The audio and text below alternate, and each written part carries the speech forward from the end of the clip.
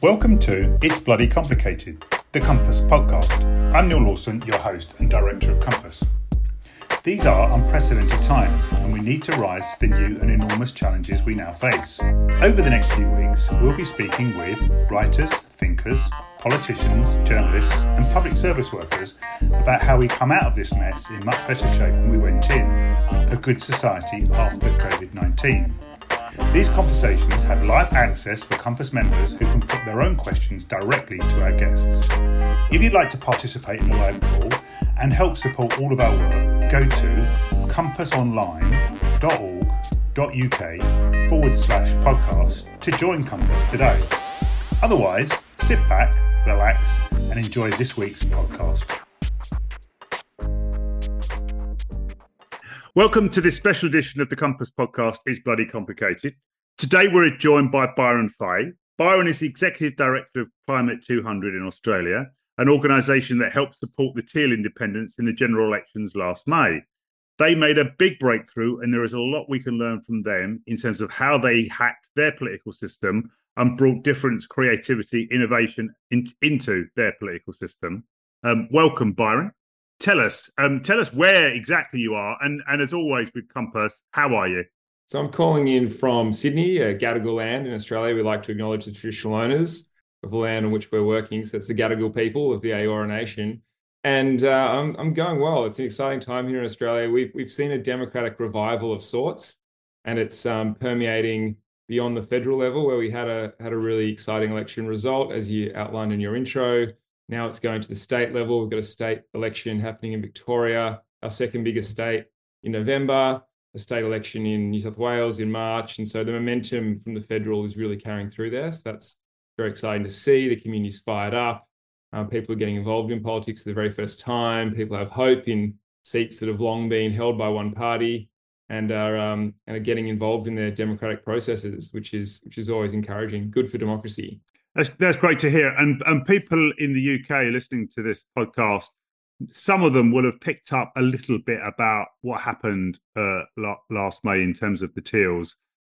You were behind the scenes there before it happened, helping to make it happen, help it to guide it through, and now working out what to do with it. Tell us the story, Byron. Tell us, why did you do what you do? And how did you do it? Because there's so much we can learn. It's so rich. Over to you. Yeah, well, so what we saw here in Australia fundamentally was a democratic revival. And at its core was what we call the community independence movement. So independents have been a factor of Australian democracy for quite some time. These are people who are not aligned with any political party, but managed to succeed in being elected to Parliament and then represent their community's interests directly. In the past, it's been relatively small scale. Sometimes the individual would have been involved with a political party and they've then decided to step out and become an independent.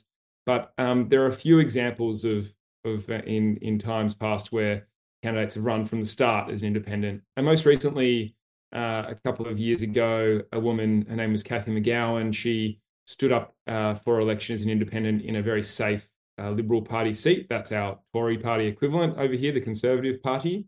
And she built a community campaign around her using lots of kind of organising techniques taken from the US, really, the Obama-style kitchen table conversation approach, where you get community members around a kitchen table and you ask them what matters to them, what they're looking for in their political representation, how they're feeling about their political representatives.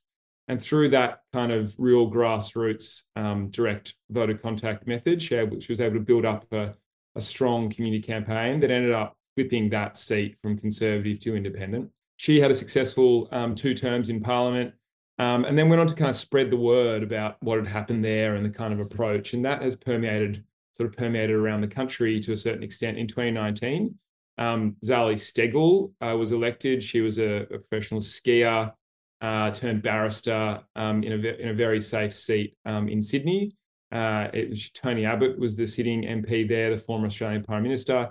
She used the same kind of approach to be elected as an independent. And that really was a moment where there was a realization more broadly in the community that this could really scale. It wasn't just something that happened once off. wasn't just something that happened in a rural regional seat where Cathy McGowan was first time around.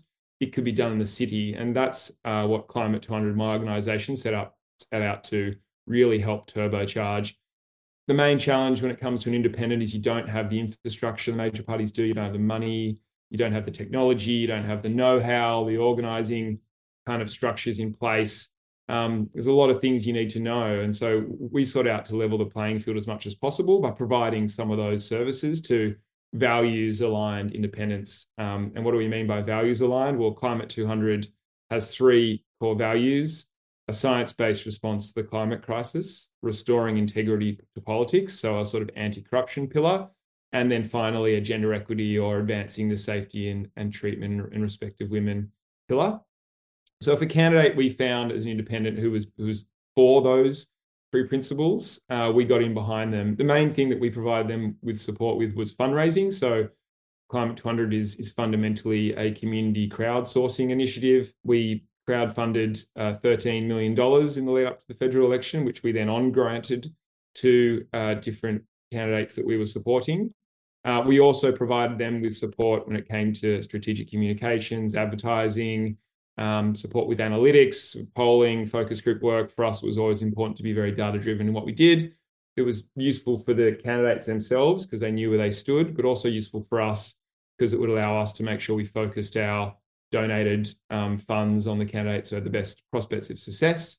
And then finally, we had a sort of capacity building function, almost like a help desk where communities could come and ask us questions about how to run a professional political campaign. And so we provided that support to 23 different campaigns in the lead up to the Australian federal election in May of this year.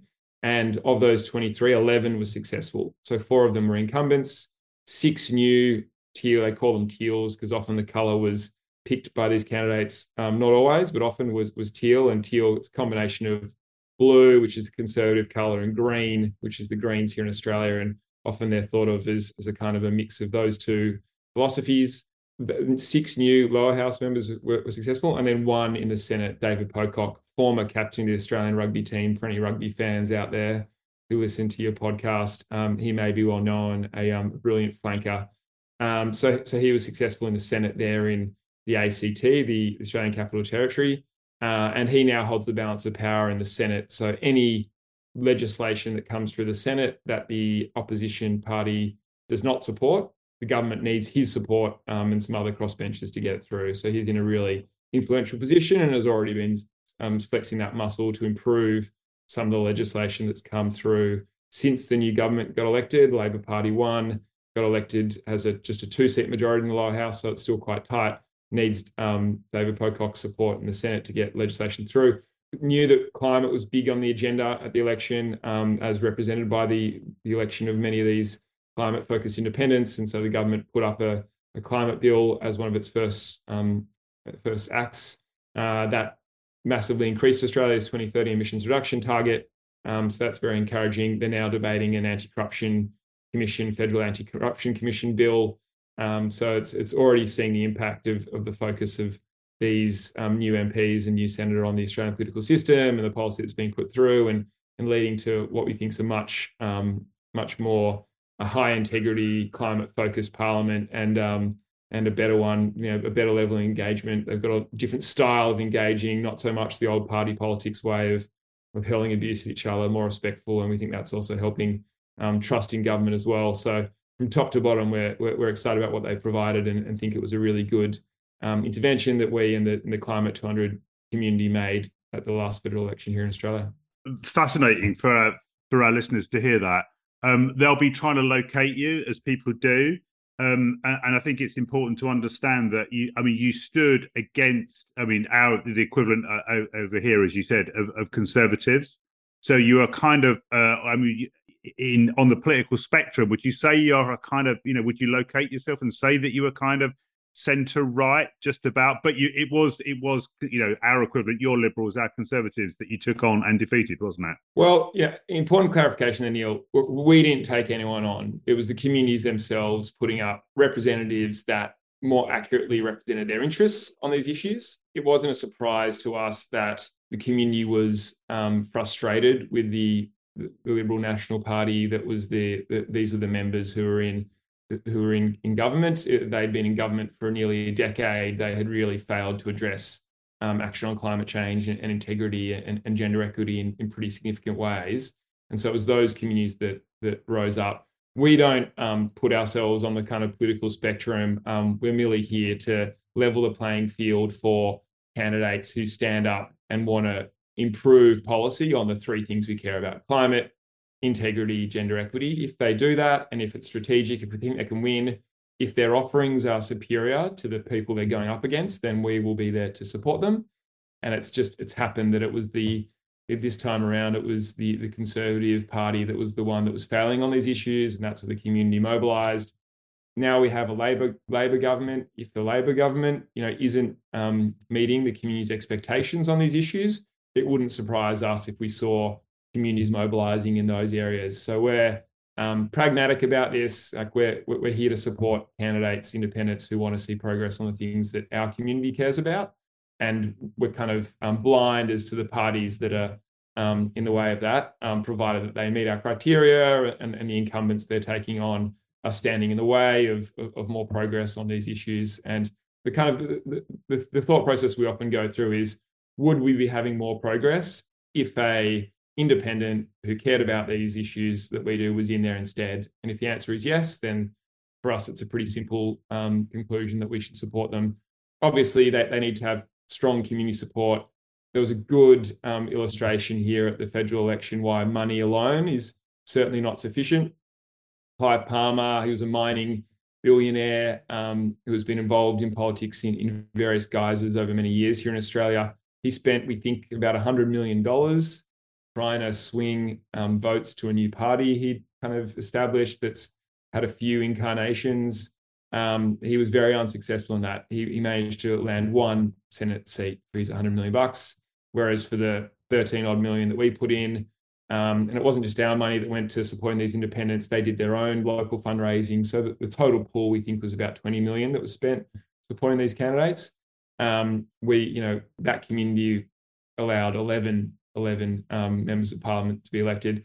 What was the difference? Well, the community enthusiasm, we think, was the secret there. There's about 20,000 volunteers around the country who got involved in community independence campaigns at the last election.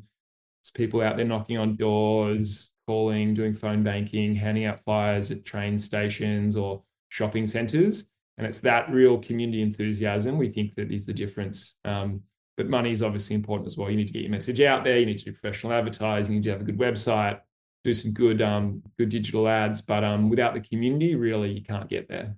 And just tell us a bit about the basis for that community intervention, because there was some existing organisational infrastructure that you kind of worked with and supported, wasn't there, in Australia? Yeah, for Climate 200 had been around for a while. So it had a test run of sorts in 2019. Simon Holmes-A-Court, the founder of Climate 200, had, for a long time been frustrated by a lack of progress on climate policy in Australia.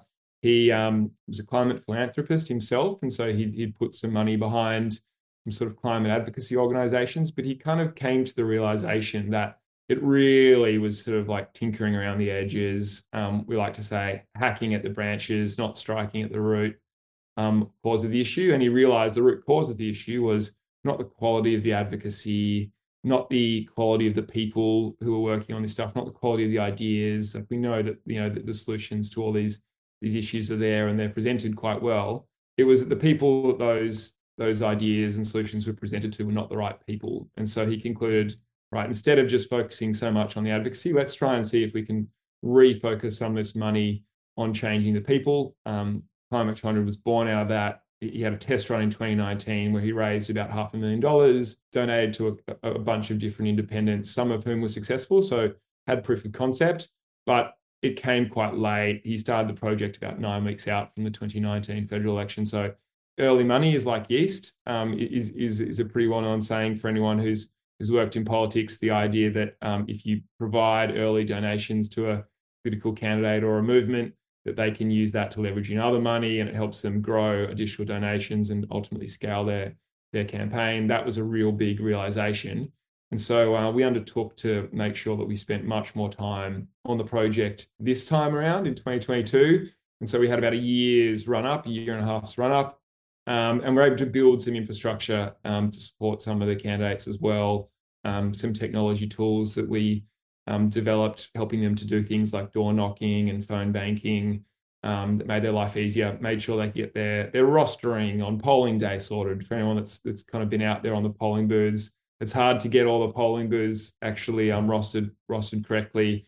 Simple things like that helped really lower the barriers to entry for these community campaigns. And one of the things we love about the community independence movement is that very few people have ever been involved in politics before. That's why we call it a sort of democratic revival. The flip side of that is that they don't really know much about how to run a campaign. And so it's really important that there are groups out there like ours to kind of help the community go on the journey of figuring out how to run a campaign that can go toe-to-toe with these slick professional party machines that have been around forever, have often carved out some incumbency advantages for themselves, like public funding and other sort of hacks that they've developed to kind of give themselves an edge. And so they need some support if they're going to be competitive, and that's what we provided. Just a quick word about those community organising groups. They'd been there, existing, working on issues, but had not become party political. And the magic was putting those two things together: your political strategy and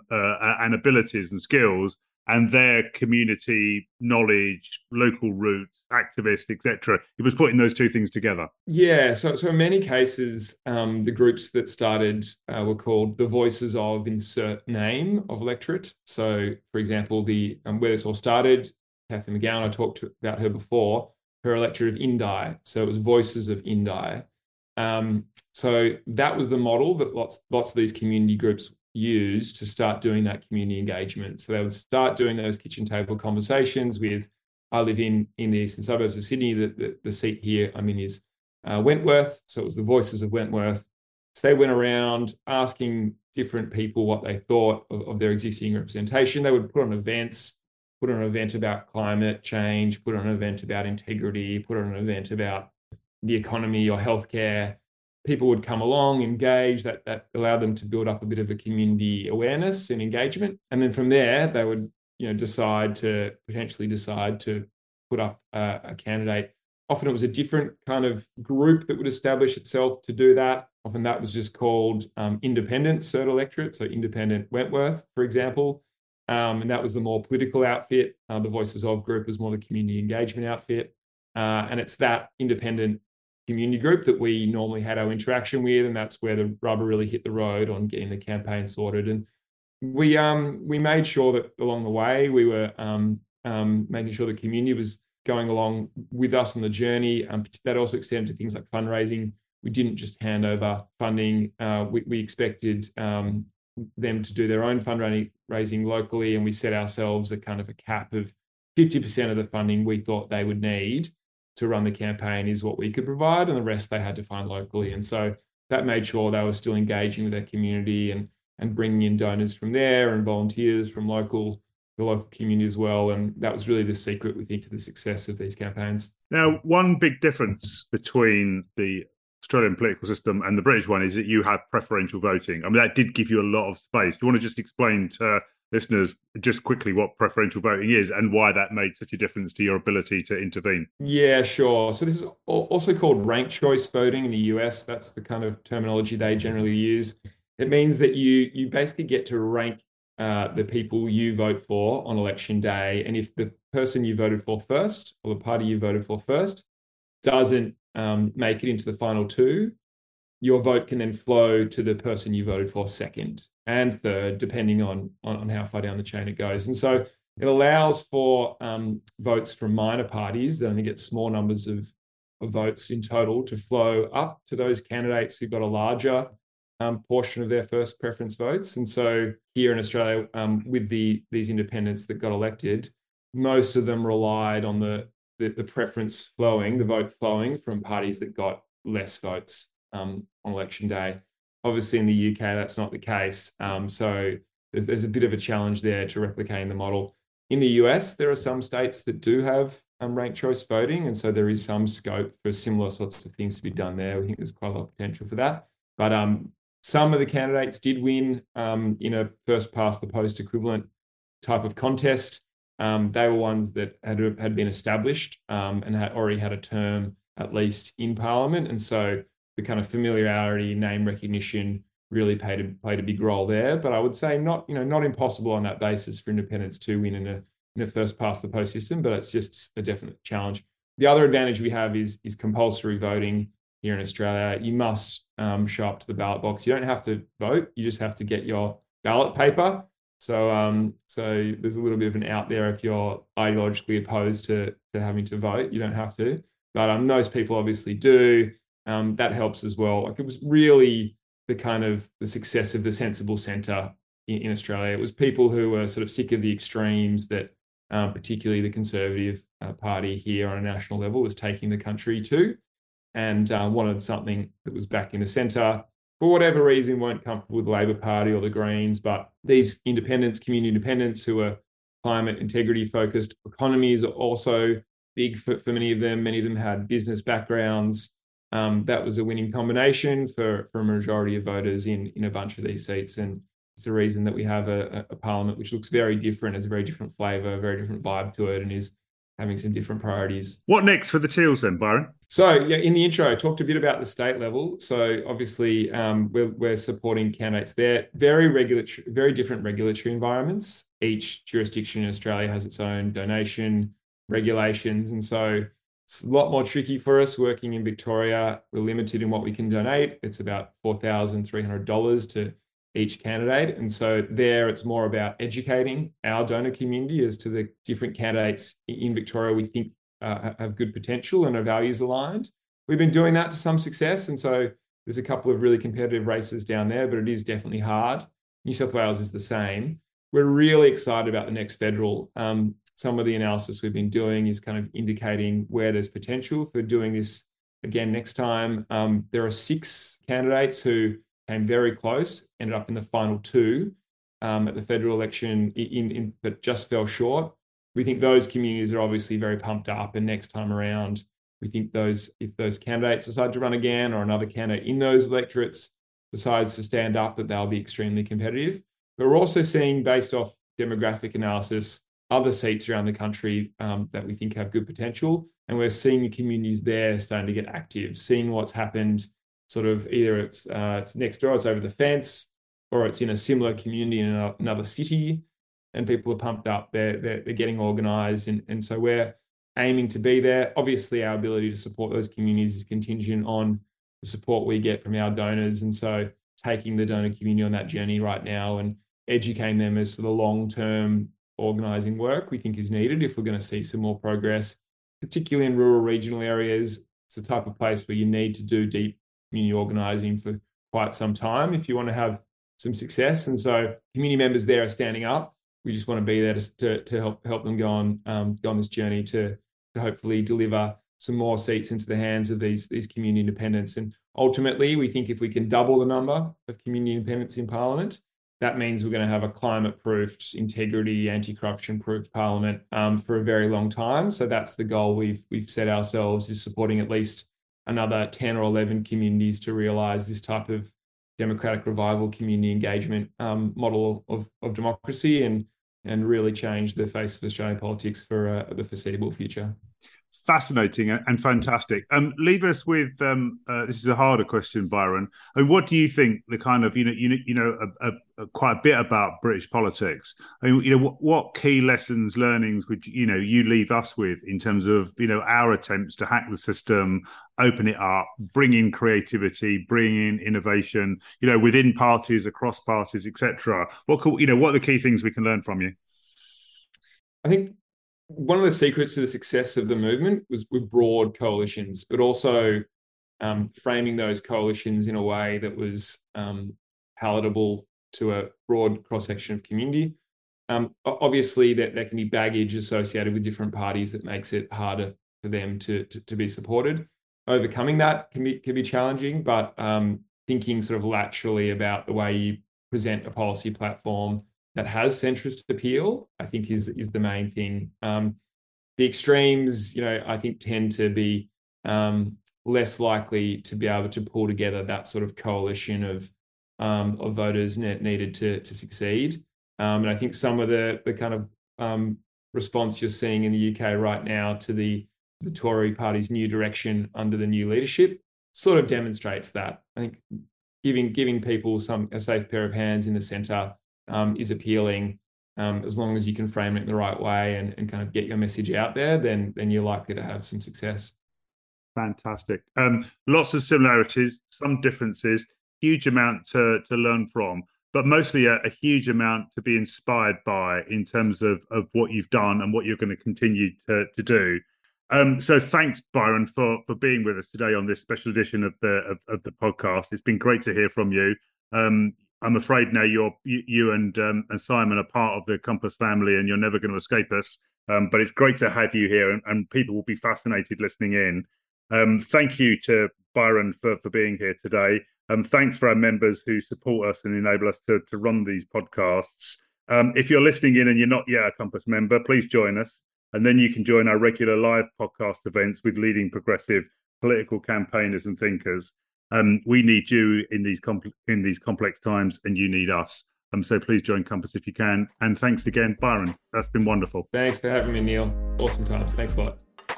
So, if you like what you've heard today and want to be part of a much more equal, democratic and sustainable future, a good society, then visit us at compassonline.org.uk/podcast, and you'll be able to join us live on future calls just like this one. You can tweet me at Neil, NEAL_Compass, or Compass at Compass Office. And if you've enjoyed this week's episode, please give us a rating. It will help us reach more listeners in the future. And it's only fair that they know it's bloody complicated too.